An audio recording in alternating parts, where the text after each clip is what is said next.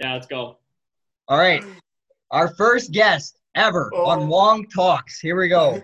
He is Milan Lucic, Ryan Reeves, Michael Furlan, and Zach Cassian. Big Keep the name. change. Who's heard of them? We've got Curtis Gabriel. He's played 6 years pro hockey. And Paid, baby. Paid to play. yeah, welcome to the podcast. No problem. No problem. Thanks for having me.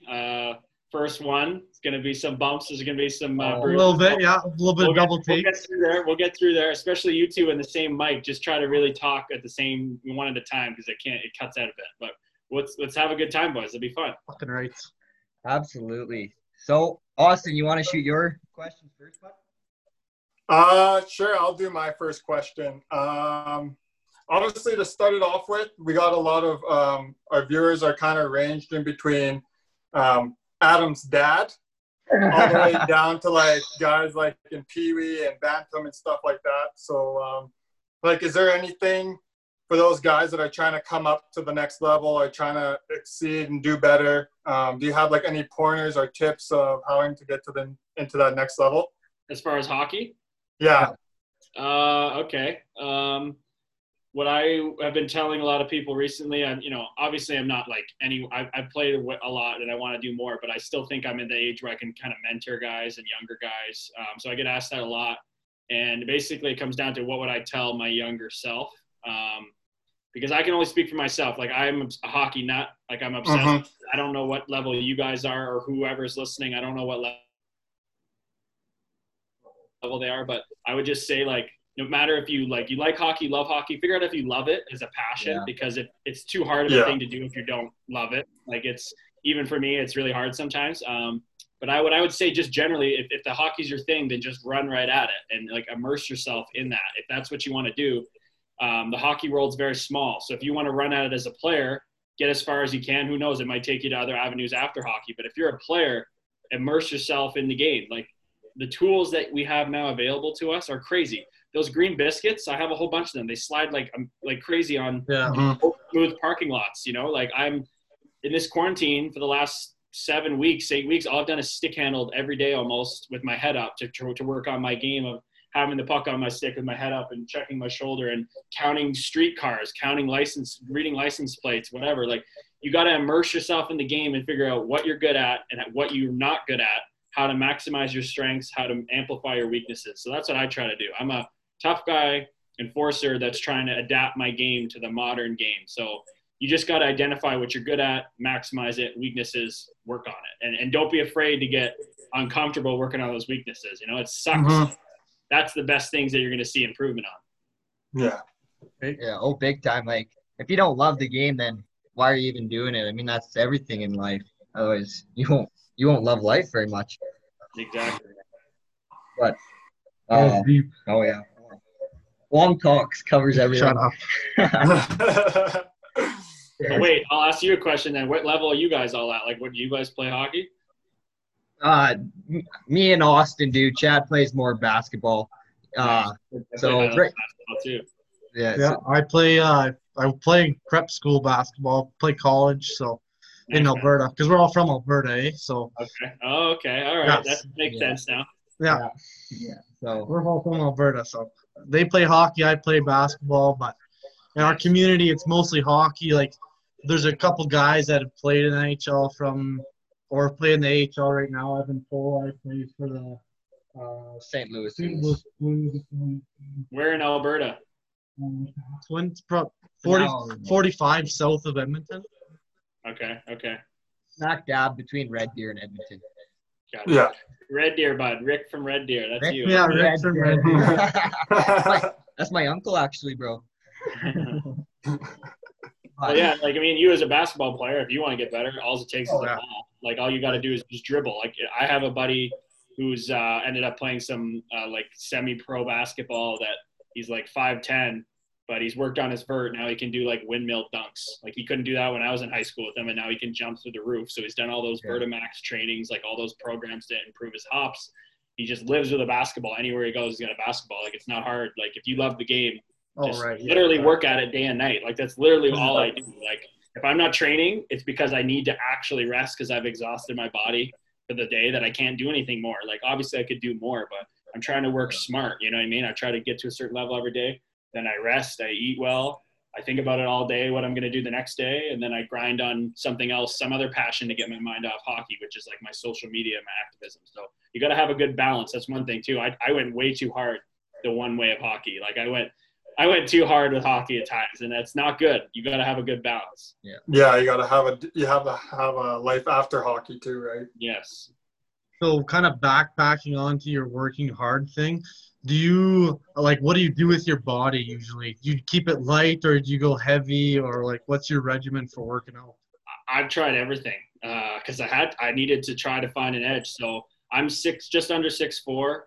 I've played at everything from, 227 and 11.5% body fat to 201 and 6.5% body fat. And what I've found is that my best is, 213 to 217, 8 to 8.5% body fat, kind of in the middle, where I have a little fat on me, where my energy and my endurance is good, and I don't get injured as much, but I'm also not lugging around too much extra weight. So the game's built on speed now. So for me, I'm actually really happy because finally, for the first time, I'm at the point where I don't have to gain muscle and gain weight. Like, I just need to get stronger for my size. You guys still need to do all that stuff, right?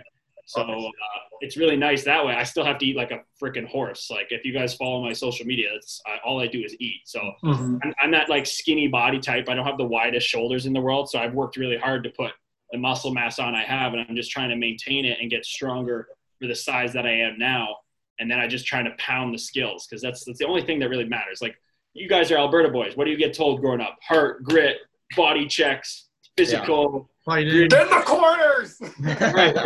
Like that's what I was taught. And I didn't, if I was taught the skill at a young age with that, like, there's a time and place to work hard and compete, but the skill and the fundamentals is what matters more. If I had that at the ages McDavid was doing and stuff, who knows how good I could be, but I don't. Right. So I'm not worrying about that. I'm grinding it now, and I have a growth mindset. So I truly believe if I put the time in and the reps in and I wrap my head around it and I think about it nonstop, I'm going to get better at it. It's just a fact of the matter. So that's how I approach my body.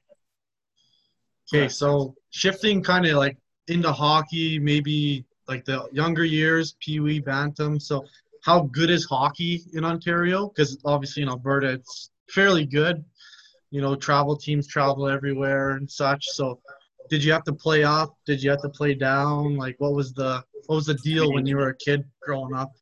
I mean, 2 of the 4, I guess, top players ever from Ontario, bud. So you got Gordy. You guys got Gordy out west, and then Quebec's got Lemieux, but we got Orr and Gretzky. So clearly we got the best hockey. True. We got the most people, so it makes sense. But no, I wouldn't honestly know, because I didn't play at the highest level growing up. I played everything from select, single A to double A. I couldn't make the triple A team. They're called the York Simcoe Express. They're a fucking legendary team.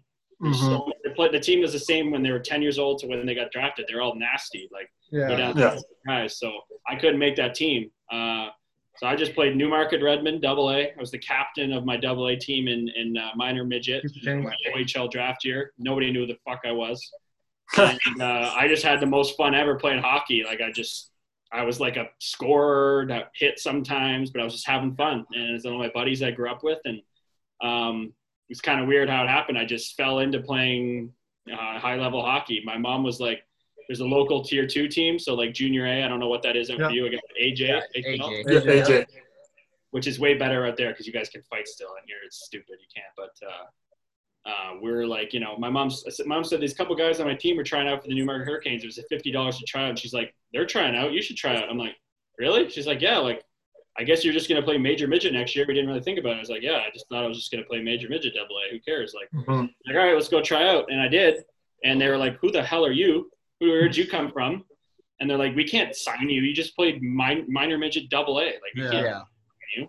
So they said, go play major midget triple A in Markham a couple towns over. So I had to go grind for a year at that. My mom had to drive me late and all this stuff. She's a teacher, and my brother tag along and whatever. It's tough, but coach told me, he's like, hey, you want to play at a higher level, you got to start being physical. Like, you're not gonna be a scorer, that's for sure. And I was like, okay. So maybe I'll try to figure this out. started hitting more. I was like, all right, I'm kind of an intense guy by nature. I don't fight. I don't street fight off the ice. I don't do anything crazy. But, I mean, when we're on the ice and we're allowed, I'll get a little crazy. So I started hitting more, and I was like, all right, it's not bad. And then I went back to that same trial the next year, the Hurricanes, and I trained for the first time in the summer, grinded, hit the weights the first time. And I went to that camp, and I, like, played really well. Like, I was running people over, I was scoring, and I got signed a contract to that team, and I was just like, my mom was like crying. It's like, wow, she's a teacher. She's like, oh, I got to get a chance to maybe get a scholarship in 4 years, right? Mm-hmm. And I'm like, fuck, this is it. This is great. That's all I want. I didn't even know this could happen. And so I get back to training, and then they're like, the Hurricanes are like, go skate at this junior C skate in Georgina. It's their affiliate. And I'm like, okay. I end up going to skate there for summer skates because it's free, but it's literally their tryout. So it's like the competition level is like max. And I played against this other guy named Curtis with a C growing up. And he was like the best player on Georgina. And I was one of the better players on our team. And we would just battle. And finally we had we could fight now. So I was like, buddy. And we went at it. I think I busted his nose. It was my second fight. I lost my first fight ever pretty bad. But I busted that guy's nose, and I scored like 3 goals, and I was just running around. And yeah, and this OHL scout just happened to be there, not scouting, watching his friend's son play, Joel Hanley, who ended up playing a bit in the NHL. He's still a really good player. And I get off the ice, and I'm like fired up still. I'm still beaking the guy. I'm like fucking dominated. I'm feeling good. And my mom's not even there. She's coming back to pick me up. And this guy walks up to me. He's like, hey, you want to try out for the OHL? And I'm like, what? Like, what? That seemed like the NHL. Like, I literally didn't even know what the OHL was because it didn't seem in your mind. Yeah. So I'm like, no, like, are you kidding me? I can't play there. I just sneaked on a junior A team. And little did I know it's my NHL draft year. I don't know what's going on. I have no clue. So then my mom comes and picks me up, and I'm driving for the first time. I'm like 16, like, they get pulled over by a ride program. A firefighter's like, hey, how's your night going? We're like, we just got asked to try out in the OHL. What a joke. we just home and don't think about it. Next, I have a private lesson set up at NTR. My mom shelled out the money for that, and teacher, and I'm making a ton of money, but he calls us up, and he comes, like, let me come. Drives down for Georgina, and he wants to watch me do this thing and talk to my mom. And he's like, no, like, I think he can make the team as a walk-on. And we're like, what are you talking about, man? Like, what are you talking about? Anyway, he talks us into it, and my junior A team's like, don't go. They're going to sign you. And I'm like, dude, I'm going to keep my eligibility. I'm just going to go see what it's like. It'll be fun.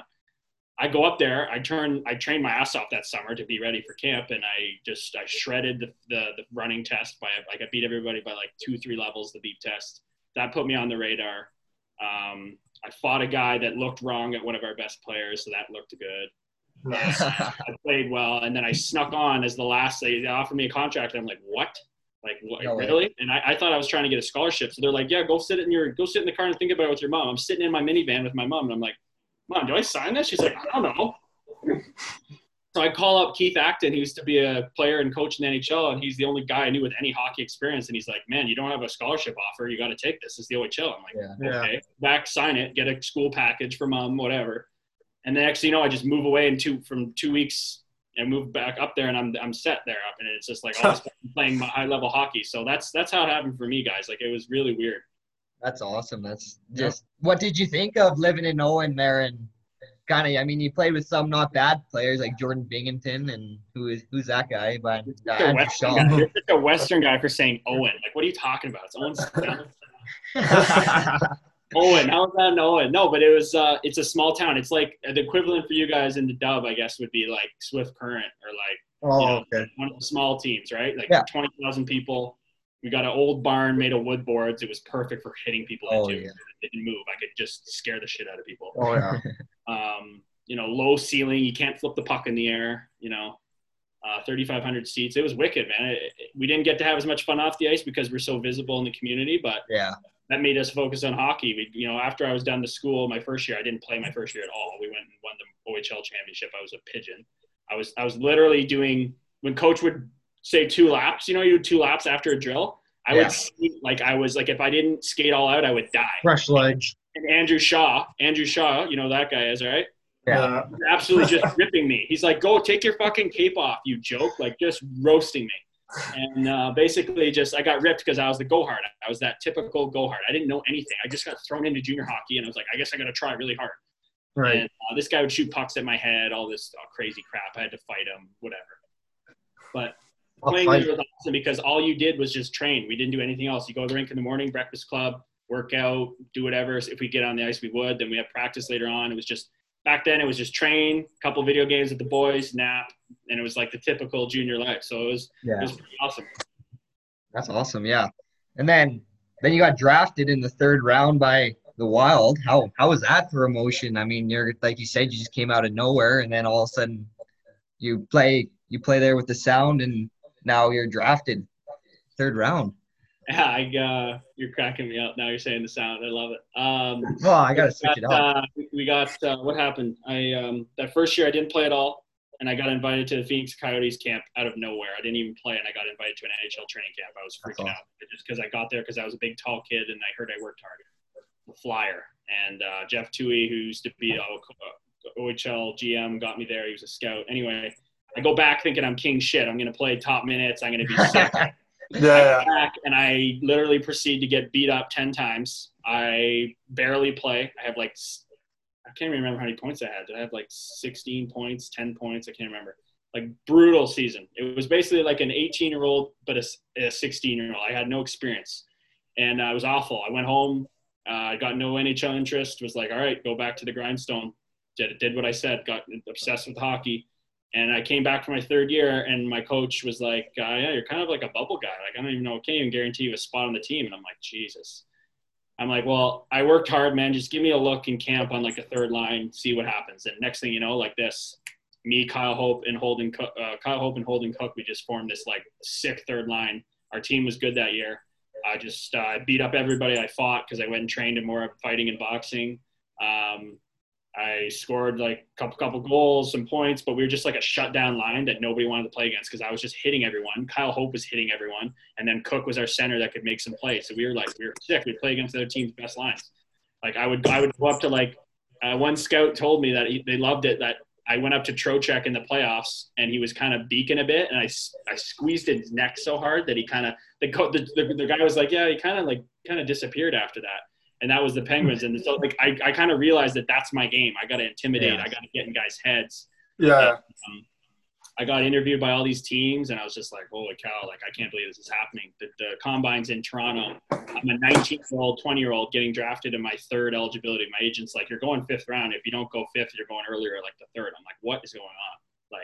I was just a normal dude, didn't even know if I was going to play hockey before this. So I drive down for 7 days straight, do 22 interviews with NHL teams out of the 30 teams. I'm like, what is going on? And I fly down to the draft, and I get picked in the 3rd round by Minnesota. And they were my last interview, and I met Craig Channel, the scout, for 2 hours at a Tim Hortons right beside my house, and we just chatted. Did they ask you any just crazy questions? Not me, because I was an older guy, so I was already 20, the last eligible. So it was almost like teams were sneaking me in back doors and stuff because they didn't want other teams to see that they were interviewing me because they wanted it to be a secret. Yeah. But my agent made sure that everybody knew that I was highly sought after or whatever. So they were just straight up with me. I had great talks with I thought I was going to get drafted by the Oilers or the Predators or the Wild. I thought it was my 3. And but no crazy questions. I just was myself, I'm being with you guys. I'm clearly passionate about hockey, clearly obsessed about it. And I'm actually the Wild guy, his last question to me, the one that only sticks out, he said, what do I go back and tell my GM about you? And when we have our meetings and I say I want this guy drafted, that's how it works, right? They pitch their guy. Yeah. I said, what do I tell my GM? I said, well, honestly, I'm just never going to stop working. It doesn't matter how long it takes. I'm in 6th year pro now. I'm still on that mindset. I'm still trying to make it. So yeah. I won't stop. I don't know what my potential is, but either way, you're going to find out what it is because I won't let anything get in the way. You know what I mean? Yeah. So touching on the subject of obviously the shirt you're wearing, as people can see, obviously you're big in the LGBTQ. We're pretty big with it here as well as in Wetaskiwin. We do the sidewalks. Actually, we just did it. And funny this being Pride Month that it is. I know there's a little story behind the people who have watched you or do watch you. The people in the community, obviously, you got that tape around your stick. A lot of people do it around the blade, but obviously you do yours around the knob of your stick as well. That's a pretty cool thing. Obviously, we just want to know and see if you can touch on what made you want to do it on the top of your hand instead of on the blade, and why you still keep it on. That's pretty cool stuff. So of course the hockey guys want to know why I put it up there, because we're all obsessed with sticks. Like I like how you're but first and foremost, it's great to hear that you guys are doing that out there, whether you're painting the sidewalks or whatever. I think that's awesome. Like that's the whole point of me doing this, and the point of Jeff McLean, who started this, and Dean Petrick. That's the point of this. Like we want a day where we don't need to have this on a shirt. You know what I mean? It's going to be so normal that you can just love whoever you love. Why does anyone care? Like because some book in the Bible, because it says that this is not okay. Like guys, come on. Like this everything's changing.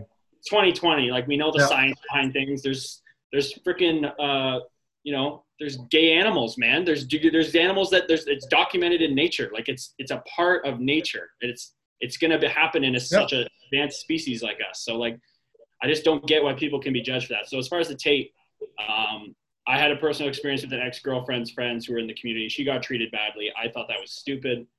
I got up to the Devils. I mean, I'm getting ready to play the Montreal Canadiens. I'm like, I'm not thinking about much else. I know it's Pride Night. I'm dialed in though, right? And they come in with the Pride tape and they're like, guys, throw this around your blade. Use it for warm up. You don't have to use it for the game. You can take it off. So I'm like, I want to keep my black tape on my blade. Like I'm too focused right now. I'm playing well. I scored my first NHL goal 2 games ago. I'm like, I need to keep this going. So I'm like, nah, I'm going to put it around like just below my butt end so people can like, it'll be visible, but I'm not like, it's not bothering me almost. Right. And then when we came back in for warm up, everybody's using the tape tigers, taking it off. Right. And I'm just like, I look at my stick. I'm in the corner, the pigeon corner right by the speaker. And I'm like, I don't think I need to take this off. Like it'd be more work to take it off than just leave it on. I'm going to retape my blade and then not worry about it. And then that was that much of a decision where I knew in my head people might notice and it might be a good thing, but it was that short of a decision because I have a game to play against Canadians. I'm trying to play in the NHL. I'm not like thinking too much. Right. And when I think in the second period, I scored my second goal. It was the best feeling of my life. Like I got to actually see it happen. I knew it was coming. I made a play, scored on Carey Price, got to jump in the glass and scream. Keep that change. Like it was unreal. Right. So the fact that I did that and I, had the tape on my stick, obviously scored a big win for inclusion. That was the headline kind of thing. And my phone was blowing up from scoring my second NHL goal on a TV broadcast game in Canada against the Montreal Canadiens, and because I had this tape on my stick. So I just thought, why not keep it on? There's no reason. As long as they get me the boxes of tape, I'll put it on. Yeah. So since then I've gone on a great ride. Now I have kids using it all over the place, sending me pictures that they're using it. Why wouldn't you use it? Like I think it looks good. Like I'm not a style guy. I've never been one, but I mean, I think it's sick, and it's including so many people, and it's such a good thing, man. Yeah, and you're one of the, well, I guess like as you said, just when they come in the room and they say just throw it on and all that kind of stuff, you're one of the guys that really don't take it off. Obviously, hopefully in the near future, there's more guys like you that are playing in the NHL, in the AHL, WHL, stuff like that will keep that tape on longer and not let it bother your game and stuff. I know we're all pretty skeptical about our gear and how certain things got to go a certain way and stuff like that. But, hopefully in the future that we start seeing more of that just becoming not really a trend, but like a new normal, like, you know what I mean? Yes, man. Like, and if you're worried about putting it on, you're going to get judged, man. Like the way the climate is now, like this is the time to do it now, man, because look at what's happening in the world with this Black Lives Matter. Like everybody, it's now normal. It's now frowned upon to be anything but on the side of this community and the Black Lives Matter community. So yeah, I honestly have never been chirped for using it. I've had a couple European teammates and they're like more behind over there. They don't really like the LGBTQS plus community over there as much. They ask me, hey, why you use that? And I'm like, oh, this is why. And they're like, okay, they don't really, whatever. And so I don't receive hate for it. And honestly, I would love to I don't want someone to say, anti things, but if they said it to me, it would give me a great opportunity to just lay into them. I would love to. Oh, yeah. I mean, but I can lay into them on the ice. I can do that on the ice. But when it comes to off the ice, just because someone believes something, like, doesn't mean they're a bad person. They're raised, right? Your parents are religious. You're going to love your parents. You listen to your parents. Why wouldn't you listen to your parents when you're young? But it should be on the onus of everyone now with the internet and all the information there to educate yourself and make your own decisions. Not just because your parents think something. It's on everyone in society to educate everyone now that it's totally okay to love anyone. It doesn't matter what color you are. You can be with a man if you're a man. You can be with a girl if you're a girl. You can be with a transgender person if you want to be. Whatever floats your boat. I just want everyone to be judged for their character, their work ethic, their integrity, what they bring to society, not who they love. Yeah. Yeah. If someone's happy with somebody, I think that nothing else should really matter and should never really be ashamed of that. You know, I got an auntie who is obviously lesbian, and we don't think of her any different around the house or when she walks. It's everyone's a human being, right? Everyone has different emotions. Everyone has different feelings. So that's it's pretty cool to see that that you still keep it on. Obviously, I'm a gear guy. I love looking at players' gear and stuff, and you know, seeing what Getzel and all those guys are all wearing. But I never really see anyone really leave the Pride tape on after the warm up or something like that. So to see you do it is pretty neat. It's pretty cool to see that you do it for yourself and not really don't worry about what anyone else has to say. So that's cool. I appreciate that, man. And I wish I'm the only guy that still does it. And I played the American League the whole year. I still use it. It doesn't matter where I am. I'll use it if I go to Russia or wherever. I don't care. But like, speaking of gear, if we touch that subject, and I appreciate you guys let me talk about that. But that you're going to be really interested to hear what I did today with my stick. So this is pretty cool. So you guys probably are young dudes. You probably all use the massive toe curve, which, you know, great, good on you. What do you got? Eichel's curve, like the big hook? Yeah, P28. P28, right. So, you know, all the shooting coaches want these guys to use it, blah, blah, blah. I hate it. I can't stick handle that thing. Why would I stick handle with a hook? It's like, why am I playing hockey with a hook? I don't like it. Little banana curve, yeah. I had a Sakic before, but I got my wrist sliced by a skate a couple years ago, and I had to learn to shoot again, basically with not flicking my wrist as much. I learned to shoot off the heel, and let me tell you, that's the place to shoot a puck off of. So I use the classic Jury now, big heel curve, P91A or whatever it's called. Yeah. And I played around with different things. I was thinking about getting a toe kink like Ryan O'Reilly, my good friend Joey Hishin's buddies with him. I've been playing around with that, but I've been stick handling so much in quarantine that what happens when you stick handle on a driveway, right? Your blade wears down. Yeah. And, you know, it gets too thin to the point where you can't use it, but almost the more wear down it gets, the better it feels to stick handle with, because you're wearing down where you contact the ground with. So I have this almost like a weird angle on my toe where I pull the puck in. It's better than a normal shaped curve. So what I did was I went to Home Depot today. I rented a handsaw. And I have pictures of it. I wish I had my stick up here. I literally rockered the bottom of my blade. You know how Draisaitl has a straight lie? Yeah. His stick is like this, and his lie is flush on the ice. There's no shooting lie. There's no stick handling lie. So I cut off the bottom of my curve. So it's a flat lie. I angled this edge a bit. So instead of being a circle, it's like an angle. Yeah. And it's just so much better for stick handling. I have this great connection with the CCM rep. He wants me to come, I can't believe he wants me to do this. I'm a tough guy, right? He wants me to come to Montreal and hook me up with the sensors and dial in the stick and whatever. There's all this shooting lab. And I'm like, dude, I'm not going to do that. But he's like, dude, just send me whatever curve you want, make it, bend it, heat it up, cut it, and I'll make it for you. So I'm like, this is like a kid's dream, right? So I cut off the bottom, I've altered the toe, I'm changing my flex up and all this stuff, and I can't wait to get them in. But I think it's gonna be sick, man. That's deadly. You got to put that on your Instagram when that comes. I want to see. I know that's the thing. Like my Instagram, I'm trying to do activism. I'm trying to do all these things, but I got to appeal to the kids like you that love all this gear stuff, because I love it too. And I don't have great style, but I know everything there is to know about sticks. So I'm gonna make a video for that or something.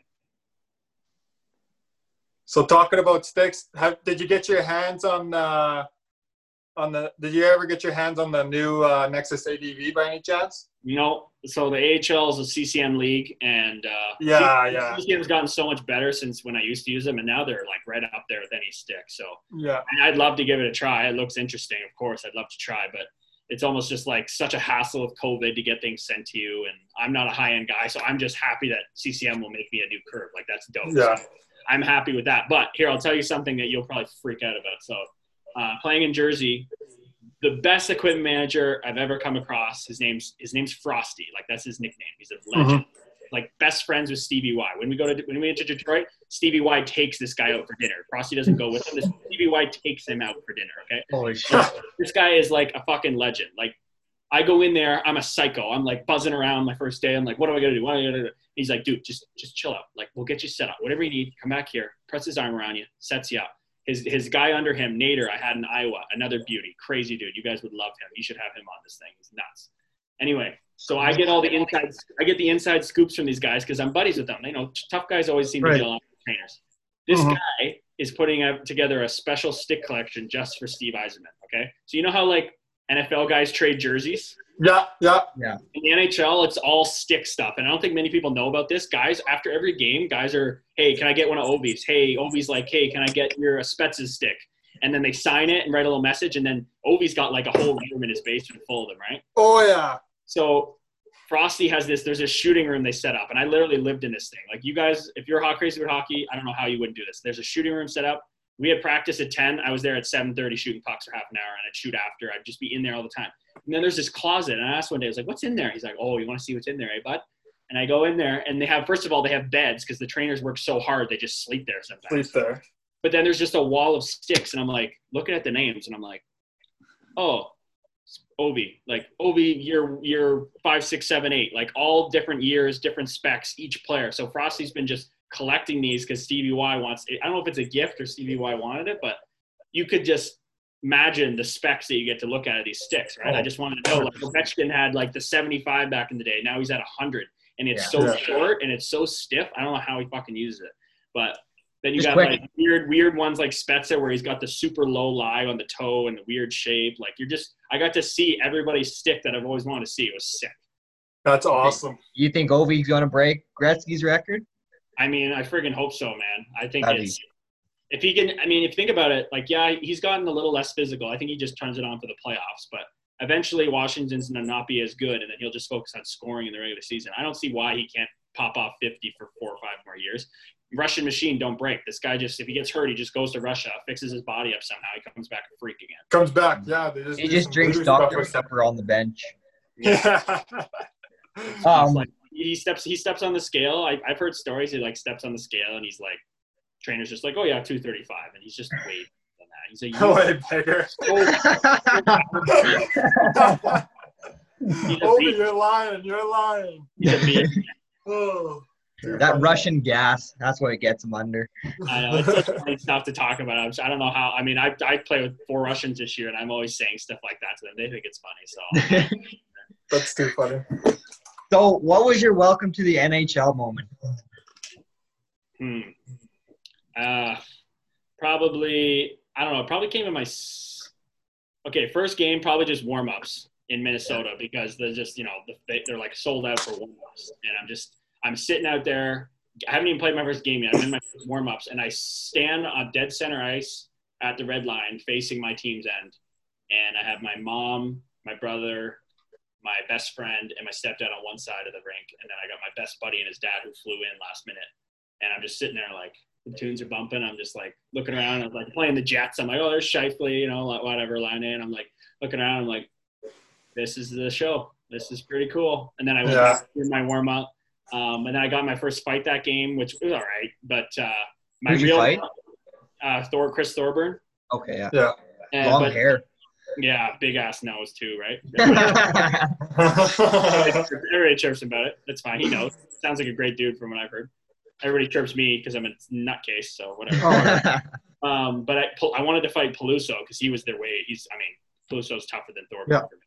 Okay. And so he didn't dress that night. So I was kind of like, So I got called up. I got sent down, called up again. Shocker, we're playing the Jets again at home again because they need big body me.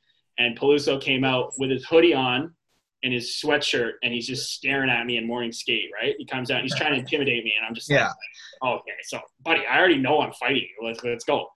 And first, I thought he was going to like do that to scare me. And first shift, he came after me and gave me a cross check, and I kind of baited. I was like, man, I don't like to fight when I'm too close to someone. I want some space. I want to square up and all that. So I was like, dude, get away from me. And then I ate some ones in that fight where I was like, Jesus. But after, I was just so pumped that I took them and I gave them some back, and I just screamed. That kind of felt like, all right, I can do this. I can be here. You know what I mean? Yeah, you didn't want to go big buff? Oh, don't even get me. Okay, you hit a good note here. Okay, I playing in Minnesota. Buffs from Minnesota, so I would train in the summers in Minnesota, and we have this Octagon hockey camp where all best players in the area kind of come together before the season, and Buff's always there. And this guy obviously is hilarious. He's like the biggest goof ever. Like that video where he's just, what did he say to that kid? Oh, are you wearing Yeezys? Yeah, something like that, bud. He's like, NHL bud or whatever, right? Like that's literally him to a T. So he doesn't really know who I am. He keeps, we're playing these camp things together, and he starts we start chatting here and there, trying to be casual, right? It's fucking big Buff. It's so cool. I'm like, Preezy's over here. I'm over here. I'm like, whoa. And he starts kind of like chirping me every day a bit. And he's like, he had a ranch for sale, and he kept saying like, you want to buy my ranch yet? I'm like, man, I don't even make like $100,000. Like, it's just like for no reason, like chirp me about that kind of stuff. And I'd always kind of like, we'd battle a little bit, nothing hard in the summer, but I always was like, I'm going to try to fight this guy. I think maybe because he likes me, he'll fight me, but he doesn't fight, and nobody really wants to fight him. So I was like, I got to make a name for myself, right? So what did we play? We played in the preseason, and I went after him. And I played against him in the NHL first, and in a real game, and I went after him. He laughed at me. Of course, he laughed at me. And the next year in preseason, I just to come off, preseason, we're just fresh off the summer. I was just talking to him, and now I'm playing against him, and then we're in a scrum, and I go after him again. He starts laughing at me again. I'm like, I'm not getting laughed at again. So we're in a scrum this time, and I reach over the pile, and I just stick my hand up his nose, like whatever, like face wash him, and he got mad. Like his eyes went, you know what I mean? And wires crossed. The refs were in there. I started backing in, like, get out of here. I'm trying to cheat I want to fight him. This is huge for me. But he's trying to go around the refs, and I'm like, oh, what is happening? But they never, the refs are told to not let us fight now. It's so yeah. I was close. And okay, piggybacking off that story, I played Chara when I was with the Devils, and all the boys were like, Gaber's going Chara. And I'm like, yeah, I'm going Chara. I'm going. I don't care. And he's a captain. Why would he fight me, right? So I'm trying to hit him all game. A couple shifts in a row, I just take runs at him. Trying to piss him off, poke him. And my mom still thinks this is hilarious. He's Czech, right? They have funny accents. So finally I was just chasing him up the ice. I'm like, let's fucking go. And he's like, fuck off. Oh, so funny, dude. I'm like, fuck. Okay, I guess he's not fighting me. So it's just like funny shit like that. That's what I remember. Yeah. Funny. So, obviously we kind of researched you a little bit. We're watching your fights, and after you were fighting Revo and Blue Cheeks and all those the bigger name guys, obviously you're a little pumped up when you're going to the ball. I'm wondering how you're buzzing, how you're feeling before you get right into the fight, because obviously you gotta have a pretty fucking fucked up mindset trying to get into that fight. Obviously, those guys are huge, man. Like, yeah, if I'm looking Revo or Cassian, dude, I might be pooping my pants. I'm gonna need the trainer to come fucking diaper change me in the penalty box. Basically, like I've never fought off the ice, but I don't know, you have a different personality on the ice, and I almost like talk myself into doing it. You know what I mean? Like, no, those guys don't want to fight either, but our wires cross. So like, you just know, like, hey, if I get out there, I'll be fine. My wires are crossed, I'll be fine. But so back to the Reeves one. I was clearly fired up after the one. Oh, yeah. Loved it. Dude, I loved it. You're like, fuck, and he gives you a little smirk, and I'm like, he's laughing. Revo, you're going to fucking go him again, bro, and he's going to wire you. People were mad that I was saying that I won. I knew I didn't win, and but I'll tell you why I was pumped. Okay, so I've been up. It was the best winning streak. That team, that year, I think the Wild set all their records. I went up for a month. We didn't lose a game when I was up there, so I thought I made it. But I think this is like game 9 out of 12 or 13 I'm up there. I've already had like 5 fights in 9 games. My hands are just totaled. Like I fought Polak 2 nights or 3 nights before in Toronto. After team rookie party, got my first point. Oh man. Beat Polak, but I cut my finger open, my middle finger, so bad. Like they had it stitched together. I couldn't bend it. So literally I'm out there. I can't make a fist. If a fist, it's like this. So fuck you. I'm going to the game, and everybody's like, I'm like, this is the guy I've always wanted to fight. He's supposed to be the toughest guy, whatever. And I'm like, geez, man, like, what am I going to do? Like, it's just going to rip open, and then I'm trying to stay here. I can't be getting hurt. So, but he's always like run around, and we have no answer for him. So we're playing. It's at home. I think it was like my first or second shift, and they're already like buzzing. They're being physical. And I wasn't really planning on it. I was trying to do my role, whatever, but he finished a check on me late, and my wires crossed. So it was clear to me he went out of his way to give me an extra push into the glass, and I snapped. And I don't think he thought I was gonna have the nuts to fight him, basically. So he kind of turned around and like laughed, and then I just shed my shit. And next thing I know, I'm like, I can't punch. So I'm just getting fed my lunch. Like I'm taking it off the forehead, my face. Like I'm like taking it. And then I'm like, okay, I have to do something. I can't throw with my right. So I grab on with my right, like a couple fingers. And then I just throw lefts with no regard. I'm like, I don't care if I die. That's all I remember. I don't care if I die. I'm just going to throw. I didn't really land any, but I went toe to toe to his best hand. And I'm like, I stayed on my feet. I took his punches. So when we got broken up, I was just like so fired up. So I just screamed at the crowd, like, let's fucking go. You know? Yeah, you I mean, fed him a couple good left ones. I know I didn't really hit him, but you know he's clapping, like laughing at me. I had no disrespect. I didn't say I won the fight, but I was fired up, man. And then the team, you know, how it works is, you know, kind of they see me step up and they play harder and we win the game 3-1 and I get the police hat from the captain after the game. It's like the best night ever. So it's like when you go to fight these guys, it's like it just happens and you try not to worry about it too much. It's funny. I'll if I'm not playing well, I'll worry about fighting way more. But if I'm playing well, oh my God, like I can't wait to fight. Like, so you don't think obviously in morning skate you're not going into morning skate think, oh, I gotta fight this guy tonight. I gotta do this guy tonight. You don't give a fuck, eh? You just unless I'm not playing well, because then it's like I have to. When I'm playing well, it's like I can have the choice more, if that makes sense. Okay, yeah. Do you black out? Yeah. I mean, when I lost those first 10 fights in Owen Sound, I had no idea what was going on. Yeah. Like, so it was adrenaline. I didn't know how to handle it. But when you get to this point now, I've had over 100. Like, you get used to that feeling. And I do like breathing, whatever. And every punch I try to breathe. You know, it's like fighting shit. Like, right. I feel like I've gotten better at that. I mean, you're always going to win. I've always been a guy that I either lose or I win. I don't really draw much because I just say screw it and I go for it. Right. My mom didn't like that, but I'm trying to be a little more safe, but I like that. I don't want to be a guy that fights safe. I want to be a guy that guys know, like, I'm trying to throw as hard as I can, so you better be ready. Mm-hmm. Yeah. I definitely black out when I fight. I hardly remember. How many times you fought? 3. How old are you? And it's funny because he was in the crowd the one night and he's like telling these people, I got Farmer's Boy strain. And they still chirp him. We chirp him to this day in the room about Farmer's Boy strain, so it's pretty funny shit. How'd they go? The first one, I'm 5'8", 145, so I'm a small guy. And I fought this guy, my first fight, he comes up to me, cross-checks me. And so I just like, hey, whatever, I don't really want it. And then I skate away, and then he comes after me and auto sheds. And this guy's the same height, but he weighs at least 300 pounds. Like he was 300, guys, 300. 300. No, but he was a unit. Heavier than Bob. No exaggeration. As I said, I blacked out. So, but anyways, I didn't make, so he was terrible. So I just latched on. I anchored on with my left. And he was a southpaw, and I didn't realize that till after the fight. Thinking about it. But I grabbed on, I anchored on, and since I was just like, well, I got to pull here. So I pulled, and his balance was terrible, and he started falling down. So I popped him one on the way down and celebrated like I fed him 6. But, you know. Oh, boy. Yeah, that happens. And the adrenaline hits you. You feel good. You kind of get a little crazy. Yeah, bench was going wild because, you know, basically smallest kid on the team. But fought the fattest guy in the league. Yeah. I'm surprised he could even catch me. Yeah, so, I've had trouble with lefties too, man. Like Cassian loosened up my tooth pretty good.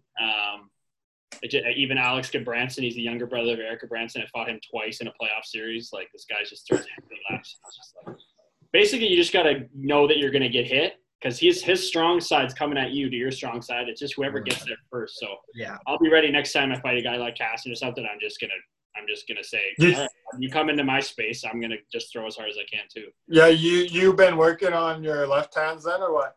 I do, but at the same time, it's like I do that when I hate boring fights. That's a bad thing to say because my mom's like, just get a draw. You don't have to win. I'm like, Mom, I don't like boring like seatbelt fights. I don't. Yeah, do you're either gonna get knocked out or you're gonna knock the other guy out. I like that.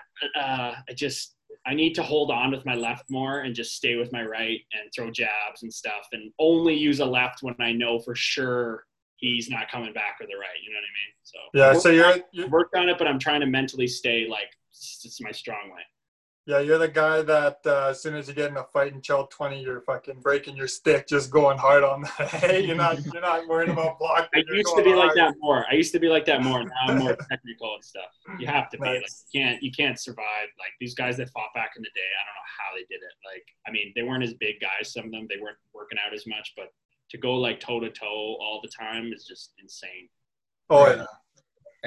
Any funny like party stories or anything like that you want to share, or is that kind of you want to stay away from that?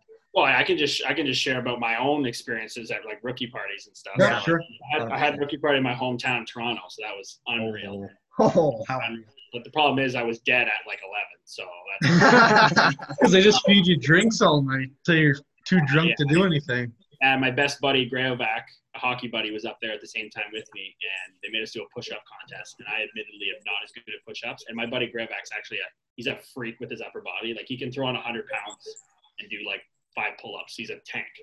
And I was like, hey, I know I'm losing this. And there happened to be, maybe a giant can of, glass of shots that I was like, I gotta make up for losing this loss of the push-up contest. I may have chugged that, but you gotta have fun with the boys. And I tried to, I'm a new guy on the team. I ended up not sticking. I paid my money for the rookie party and got it out of the way. I didn't have to do it when I was up with Jersey, which was nice because I already did it. But no, it's just that stuff. That's just fun off the ice. And then go to practice next day, and they all know, and the coaches know, and they're just like, "How you feeling there, kid?" And I'm like, "Oh."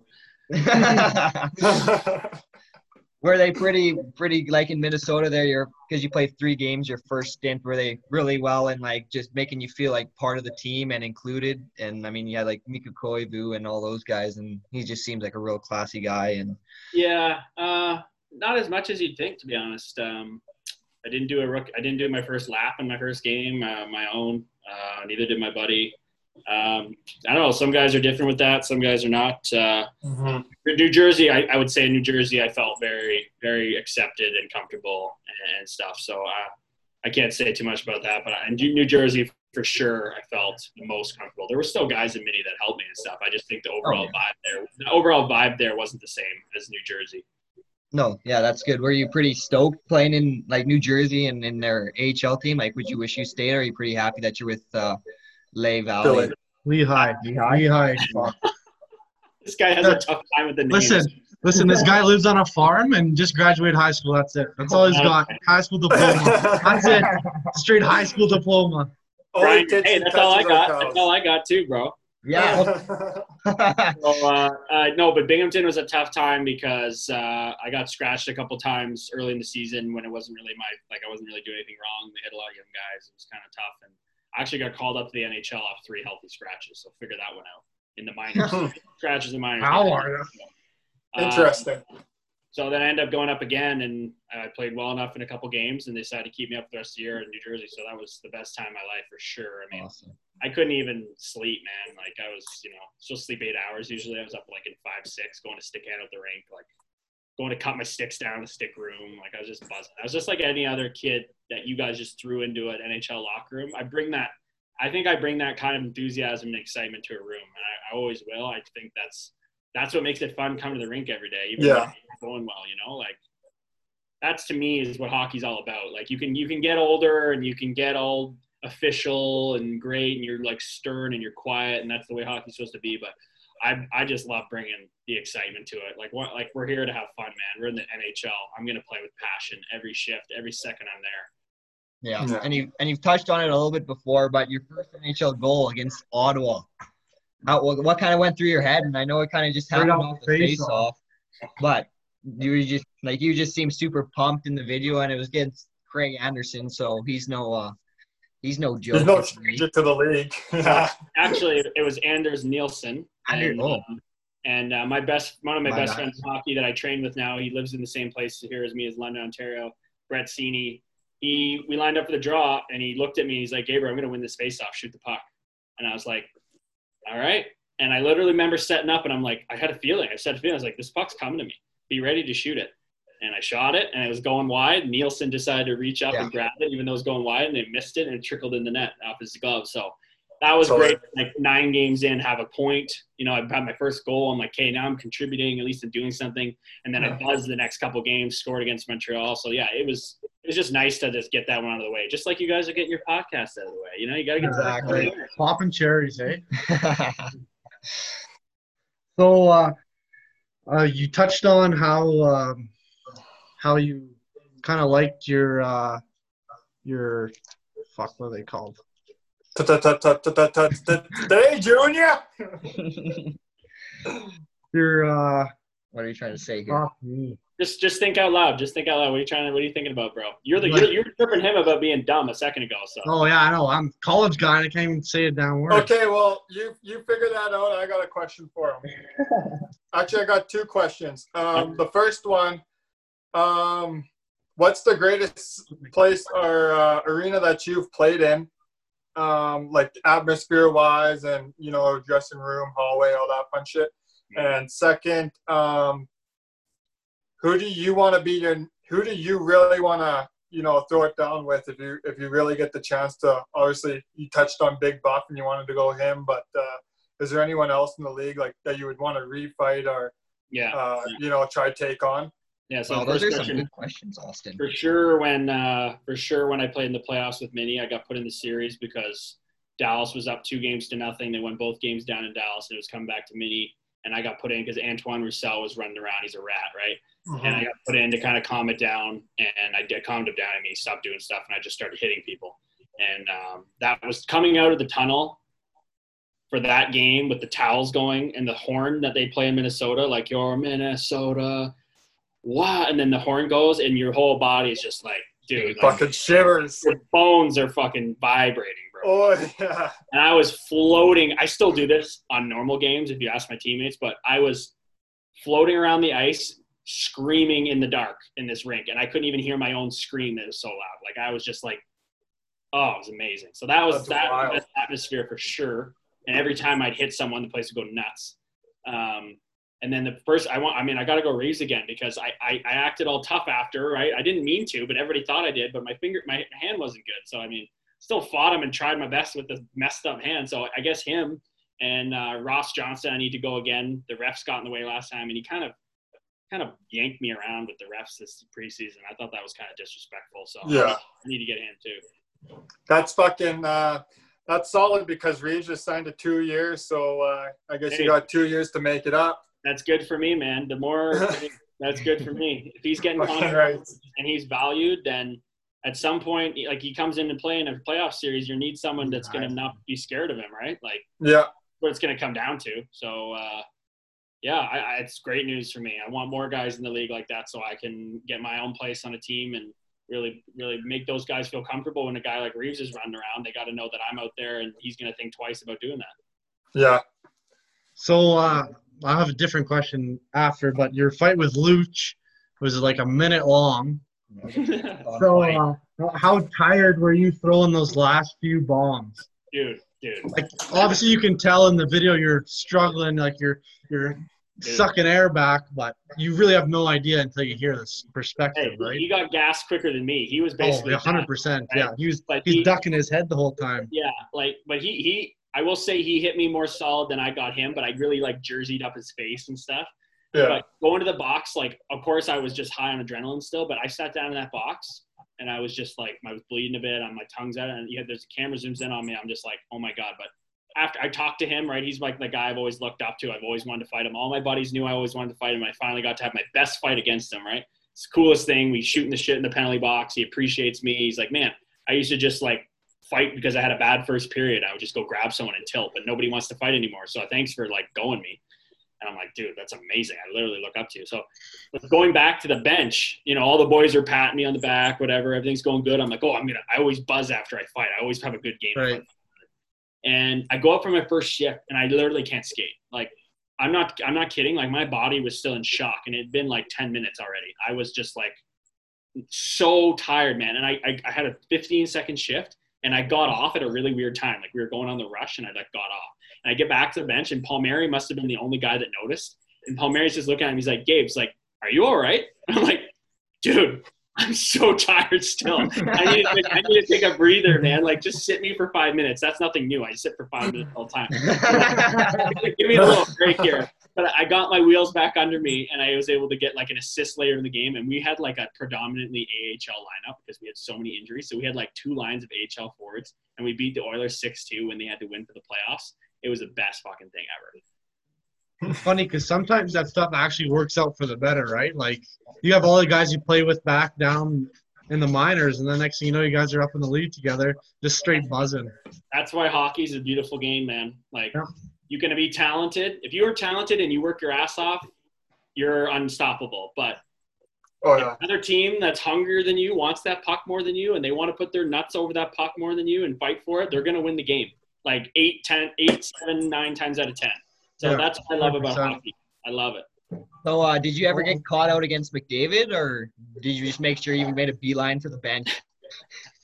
They were line matching us so hard trying to put McDavid and Draisaitl out, and I literally would just see him coming, and they have the last change. I'd look at the bench, and I'd be like, Get me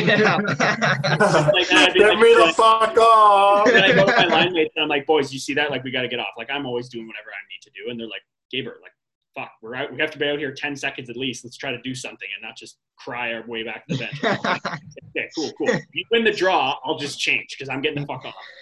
Right. Yeah. No minuses on your card, eh? No. Yeah, that guy can fucking hurt the plus-minus sheet, that's for sure. My first McDavid thing, he's from my hometown, so I've heard about him all growing up and all this shit.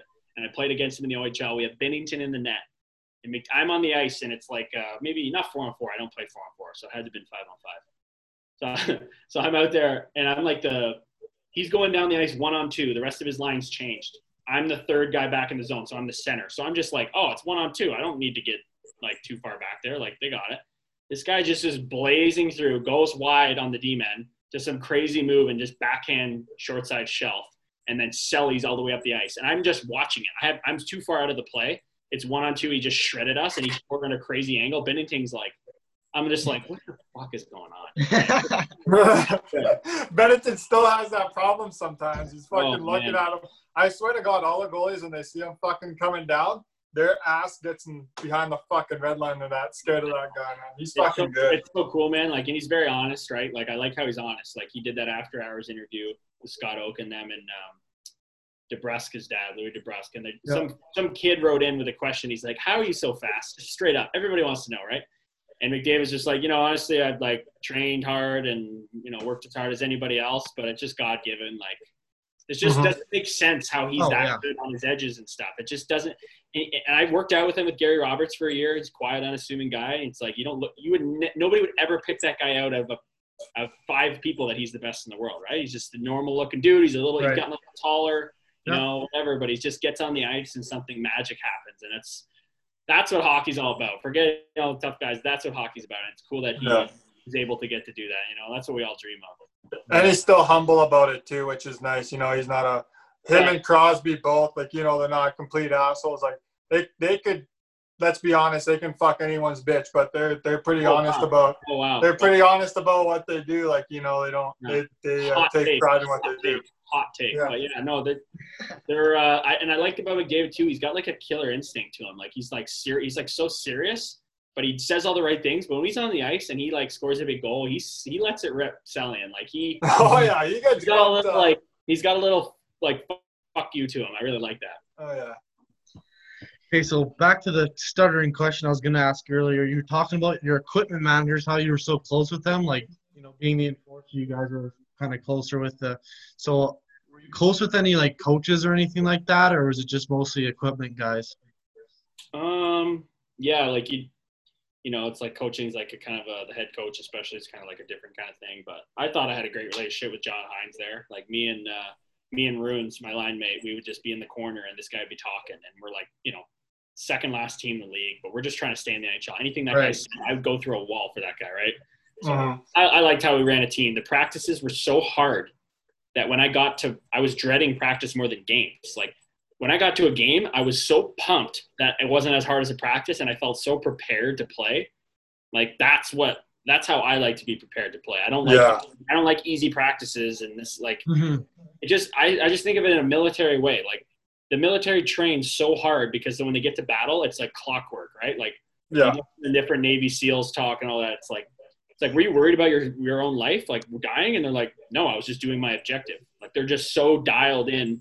They're not even thinking about bullets going by because they're doing their protocols. That's how you should be on the ice. Like you should be so prepped that you just go out and don't think and let it rip. Hockey's an instinctual game. You know, you got to just go out and let it rip. And when you're thinking, that's when it's not good. So he prepared us, I thought, so well to play. So I liked him a lot. Nice. Are you playing with Lehigh next year? Like, how long are you signed for?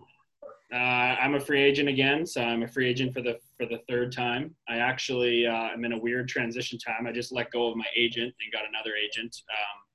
But it made sense. Me and my agent are still like great friends. I've been with him since I was 16. We're always going to be friends. And this new guy's way more connected in the KHL and all this stuff. So he's also super connected in the NHL. And I just feel like now's the time for me. I'm 27. Bruce Boudreau told me when he sent me down when I was 23, he said, he's brought me back to the front of the plane. He's like, hey, I love having you here. We haven't lost the game, but he's like, you're going to be ready when you're 27. You're not ready now. Like, you need to keep working. And I think you'll be like a Reeves type guy where you make it later and then you're able to like have a career a little older. Yeah. Because I'm a late bloomer. Like we have to work harder at it, you know? Right. So I'm at that age right now. And I wasn't supposed to be in the minors the whole year. I got off the phone with assistant GM today. Things happened out of my control. Didn't matter how well I could have played. So you just got to live and you learn and go forward. And now I have this guy in my corner that he's going to push hard to get me a contract, hopefully in North America. But who knows? Maybe I might go play in like some other country until, the next season starts up. It's not supposed to start in December, right? Or January next year. Yeah. Maybe I play some hockey, but what if I get hurt over there, right? That wouldn't be good. Or what if I go over there and I suck and then nobody wants to sign me? It's like I got to kind of weigh the options. So I have no idea what's going on, but I feel like I got a good guy in my corner now that's going to do like everything I need to kind of give me a chance. Well, that's good. As long as you end up where you're happy, that's all that matters. Have a good time, get better, and build. But it's hard though, like because hockey's politics, man. Like there's no doubt. You're gonna they'll find you if you're good. So they know I'm good-ish. I'm in pro, right? But to actually lock down a spot in the NHL is so much politics. So I'm hoping. I've always just thought if I keep my head down and work hard that they'll find me, but it doesn't seem like that's the case. Like so many little things happen, and maybe I need someone that's going to kind of play the politics a bit more. And I think I deserve a shot. I think I can. I think I can be that Ryan Reeves type of guy. So, even if you have a young team, like why can't I slide on a team like Detroit and they might get the first overall pick? They have all these young guys. Maybe they need protecting. I don't know. Like, I feel like I could be that extra forward that pushes it in practice and plays when you need me to. I just want to get my foot in the door and show what I can do. That's huge for any team. Every team obviously all the teams want to go younger, right? And obviously, like you said before, fighting's getting a little more out of the game, but it's still there. I mean, everyone's going to still need their Patty Maroon and their Zach Cassidy and all those guys. So that's a hard role to fill, man. You're signing up to, fucking go some big guys, but I like when you hold your own and you get fucking amped up. That gets me going on when I'm watching it. I'm like, oh yeah, let's get going. Like, there's some guys. I mean, I can't share too much of my opinions on guys, but some guys, like, you think the guy, like one of the guys you said there, you think is so tough, but like, dude, like, come on. Like, I've asked all these guys, ask everybody, and they just tell me I suck. It's like, dude, you think that's gonna bother me? Like, I'm just gonna go cross-check with this player, and then you better come fight me. And I'd go do that, and they still won't fight me. It's like, I don't know, man. I think you're scared, but. Posers. I'm out here. I'm ready. The thing is, you don't want to hurt your team, right? Like, gone are the days where you just fight for no reason. But if a guy tells me to give him a reason, then I give him a reason, and he still doesn't fight me. Kind of soft. Kind of soft. That's fine. Like, don't fight for no reason. But if I run something to the boards and you tell me to, and you'll go at me, it's like, dude, come on, man. Yeah, step up. So talking. Obviously, we're from Alberta. And talking about what's going on right now with the Black Lives Matter movement. Obviously, in Alberta, it's a little bit different due to a lot of natives are taking it as Native Lives Matter as well and all that kind of stuff. Mm-hmm. How is it? It's affected us, like, as in, like, the res, because I'm obviously an Aboriginal. I'm from Samson. It's affected us on the res and all that kind of stuff, too, because it's funny because I seen a post the other day. There's a total of 3 Native 3 Native lives that have died to COVID and 9 Native lives that have died to police brutality. But just to touch on how it's affected differently, obviously in Ontario from where you are, that's kind of how it's affected here in Alberta. Mm-hmm. Yeah, such a complex issue, obviously. You know, it just blows my mind, like that, you know, like you said, Aboriginals are getting kind of lost in the shuffle in this, like all Black Lives Matter, but who's the original people here? It's you guys, man. Like the fact that I just don't get, I mean, it's a different time. It's like everything. I'm not Black. I'm not Aboriginal. I'm not in the LGBTQ community, but I can sympathize and empathize what it must be like. Like I can sit here and be like, what if my mom got racially slurred at the grocery store? I'm a lunatic on the ice. You don't think I'd be a lunatic? I'd lose my mind. I can think about my brother being at a protest and him getting shot unjustly. I can think about these things and it makes my blood boil. So I don't, you know, when people tell me you don't know and you don't know, I know I don't know, guys. But if you want me to try to help with my white professional hockey player privilege, like I'm going to have to try to relate to this and try to get emotional about it. That's how I do things. You know, I get emotional about it and I get passionate about it. So for me, it's like, everybody should be able to relate to that, man. Like, think about it. What if I was Aboriginal and these people came and just took over my land, man? I live on a res now. Like, we're shunned and all that. You know, it's garbage, man. It pisses me off. Yeah. So I just feel like everyone's woke now to it, right? And now it's like, which side of history do you want to be on? You know, are you going to say you were at the protests when you weren't? Like, you know, I've gone to a protest. I checked it out. I saw what it's like.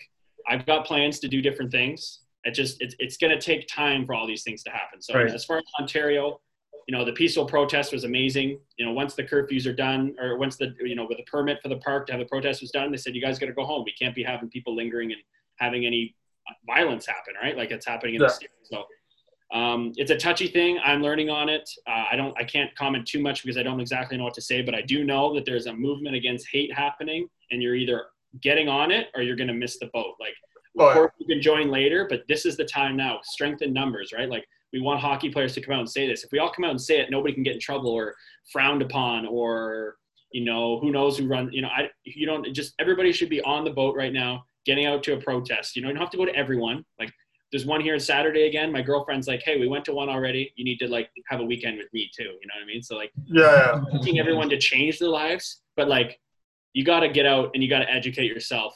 Especially if you're going to see racism, like you're on a res, dude, right? Like you got to be ready to know what's going to happen if someone makes a comment at one of your buddies. Like you can't snap and fight the guy. You just can't. Like that's not going to solve anything, right? You got to go over there and be like, hey man, like what did you say? And the guy might be like, oh, well, you know, he's going to probably be like, what this guy's challenging me? And you're like, man, like, do you really like mean that? Like, why do you think that? And and if they are really racist or thinking that way, they might say a general thing like, oh, all natives are this, or all Black people are this. And then you say, you know, really, man? Like, do you think all Muslims are like that or all natives like that? Every race, culture, religion has bad people. But there's predominantly good people, right? So everybody wants to focus on the negative things. So you got to be ready to like stick up for your friends or people that aren't in your race when you see it happen. That's the only way it's going to change, right? Yeah, 100%. I'm not saying be a hero. Like, of course, I'd be willing to go in and maybe take a hit to help someone out because I'm a fighter guy, right? But that's not the goal of it. If I see that happen, I'm going to say, hey, you know, that's not all right anymore. We're not doing that. And if someone wants to get aggressive, then you just have to judge your risk tolerance. Do you want to put yourself in that situation? I know, you know, 5'8" buddy over here sounds like he's crazy, but maybe that day he's not feeling like having a physical altercation. You don't have to be a hero. You just have to go put yourself. You see someone getting racist or generalized, you go and just say, hey, I'm with them. I'm supporting you guys. I'm here. Like, this is not okay that's happening. You got to be ready to say those things. Yeah. You can't freak out and attack them back and then beat them up worse than they would even do to you, because then you're not helping the problem. Vice versa. Yeah. Exactly. So my thing, guys, is what I'm wearing on the shirt. Love is love. You got to fight hate with love and compassion. You can't fight hate with hate, because then it just keeps going back and it's just a fuck you match. Who can hate each other more and who can beat each other up more. And the next thing you're killing each other. You have to fight it with, hey man, I'm sorry you feel that way. You know, your parents probably raised you a certain way. Like, I'm trying to understand your point of view. Let's talk about this. Let's sit down. Like, let's have a conversation. It can't be, fuck you. You're a native. I'm white. Fuck you. And we're going to fight. It's the same old shit we've done for many years. Yeah, it gets pretty crazy because, like, obviously, I still got some family members the same way. Like they do it, they do it the hard way where they go, they still live it as Indian and Cowboys. Like, you know what I mean? It's just at the end of the day, when we die, we're all skeletons. Our skin color doesn't go with us. That's all I say. So many scenarios you can say like that. There's because it's the right answer. Like it's if you it bothers me, man. But like just logical. It's just logical. No, makes so much sense. You know, there's a native guy that's an asshole. You know what? There's a white hockey player that's a prick from Toronto because he's a GTHL asshole. I met all these. You know, there's assholes everywhere, but there's 99, 98, 95% good people. We just got to hold those people accountable and say, hey, you need to change now. Yeah. Okay. So we got a for after hockey question. Obviously, like these guys that get on like Spitting Chicklets or whatever, like Austin Matthews, these big guys get big money and they're kind of set for their afterlife after hockey, but you don't really hear about like the little guys who are lower on the totem pole have to grind their whole, career and what they were thinking about doing after hockey. So have you thought about what you might get into after hockey or anything like that? Oh yeah, I'm grinding that right now. That's what gives me the stress-free approach to hockey now. For the last 6 years of pro hockey, I've been like, I got to play in the NHL or I don't know what I'm going to do. That's my whole identity. I don't know what I'm going to do. I'm going to freak out. But now, my girlfriend's this new girlfriend's really helped me. I could be a shovel and shit and she'd love me. Like she doesn't care. Right. So that's a huge thing. Like I kind of know what life's more about now. You guys are younger. I'm 27. I think I've done some self-introspection. I'm very observant. I want to find out what life's all about. Life's not all about hockey, but you know what? It's a thing that I like to do. So now that I have the perspective of, I don't need hockey, but I choose to play, then I can go out and just play and not worry about anything. You know what I mean? So for me, after hockey is like, I'm working on social media. I'm trying to show the kind of guy I am. I'm trying to make a difference with activism. I've done some radio broadcasting and TV broadcasting of my own team, which is funny. I was either suspended, scratched, hurt, whatever. I'd go up and just chirp my own teammates on broadcast, basically. That's funny. And I knew things that I couldn't share, so I had to be careful. And then I couldn't shit on my buddies too much, but I called it like it is. If I made a turnover and I said you made a turnover, like I got to call it like it is. So I had fun doing that. I did it on TV a bit. I basically just want to I have a partnership with Gillette now, so I'm making some money off the ice. I'm going to donate like a good portion to LGBTQ and stuff. And I don't know what I'm going to do, but I always wanted to be like social media and do that kind of thing. So I don't know what, but I'd love to just work out, train some kids at hockey or be a commentator, just do whatever, kind of just freewheel and see what I can do. I just feel like I can grow my brand to a point where people know that I'm here to do the right things, to stand up for people that need to help standing up for, and then just being a good guy. That's what I'm just trying to show, Nice. Yeah, well, Austin, do you have any other questions? Or are you good? I guess one question that I guess I was going to ask when we were talking about it, but obviously another thing came up. But you're talking about your new agent or whatever. Obviously, NHL is your goal. What would be like another league that you would think of going to, and why would you want to go to that league?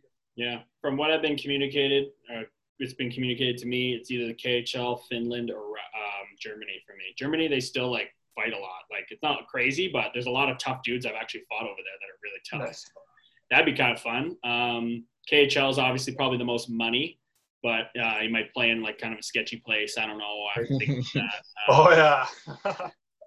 And that's not from me saying that. I have Russian buddies that even tell me don't go to these places. So, but then Finland sounds kind of like the best of both, where it's gritty hockey still, but I might get to work on my skill more. I don't know. Nice. Not kind of in between with the money, but also living in a nice country, so maybe I could play there until I come back here, or maybe my agent gives me a shot at a camp and I just have to train from now till December to get my skating, my hands, everything better, my fighting even better, whatever, and be ready to make a team when that next training camp starts. So it's kind of up in the air, dude, but those would be the 3 countries, but ideally I don't go, but who knows? Yeah. Do you train at home? Do you have a home gym, or are you able to? So I stayed at my mom's for the quarantine, and I got some weights from the neighbors. I got 215 pounds of weights, a couple bars, a couple adjustable dumbbells, and I just did my program for my trainer there. But now that I'm back in London, we train at my trainer's house at 8 a.m. We skate Monday, Wednesday, Friday. Do speed running Tuesday, Thursday, and then I stick handle every day. And we got a good group. We got, Bo Horvat, Travis Konechny, Cassian's apparently been coming out, Greg McKegg, Ryan Suzuki. It's really good group of NHLers and stuff. So we buzz around together, and it's really good setup. London's a sick place, boys. Like, I don't know if you heard of Western Ontario. No. Like, places buzzing all the time. Like, there's a whole street of the bars that you get everything you need. It's not too big, not too small. You got some country, you got some city. Good training. It's an unreal spot. Nice. Yeah, it's always fun training with a bunch of guys that can just goof around, and while getting better, it just makes training so much more fun. What I've experienced too. We don't mess around out there. Like, it's pretty hardcore. If you don't check your shoulder, like, we're on each other. Like, why aren't you fucking checking your shoulder? If some guy doesn't check his shoulder a couple times, I'll go run him over. Like, we get after it pretty good. Yeah. Well, that's honestly what you want, though. Like, if you got guys who are just slacking off and shooting the shit, then you're never gonna get better. That's fucking nice. Yeah, I skate with. Sometimes they bring out guys like your age and shit. And this one guy was like a prep school guy, and I swear to God, our trainer told him to check his shoulder like 5 times. Like, who opens up and doesn't look up the ice to see who's coming? Like, Right. Dude, you're not gonna have a cage on forever. Somebody's gonna break your face with a hit. So like, he told him like 6 times, and he still didn't check his shoulder. I just left the line and just hit him.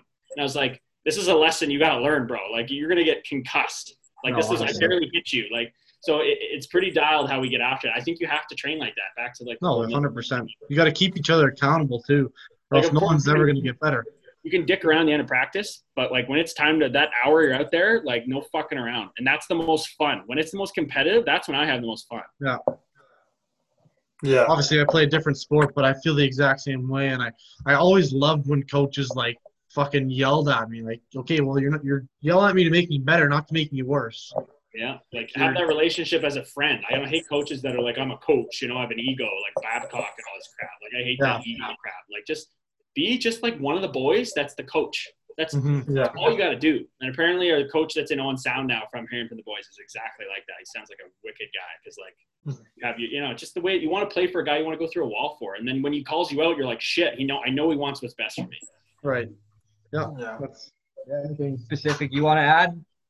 Not much. I mean, you guys seem to have, see what else guys you can get on here. It seems like you kind of like, this is what people want, is authentic stuff, right? Like, it's good to have a scripted interview and all this stuff, but when you just like real a bunch of hockey boys, like, that's what people want to listen to. So keep that authenticity going.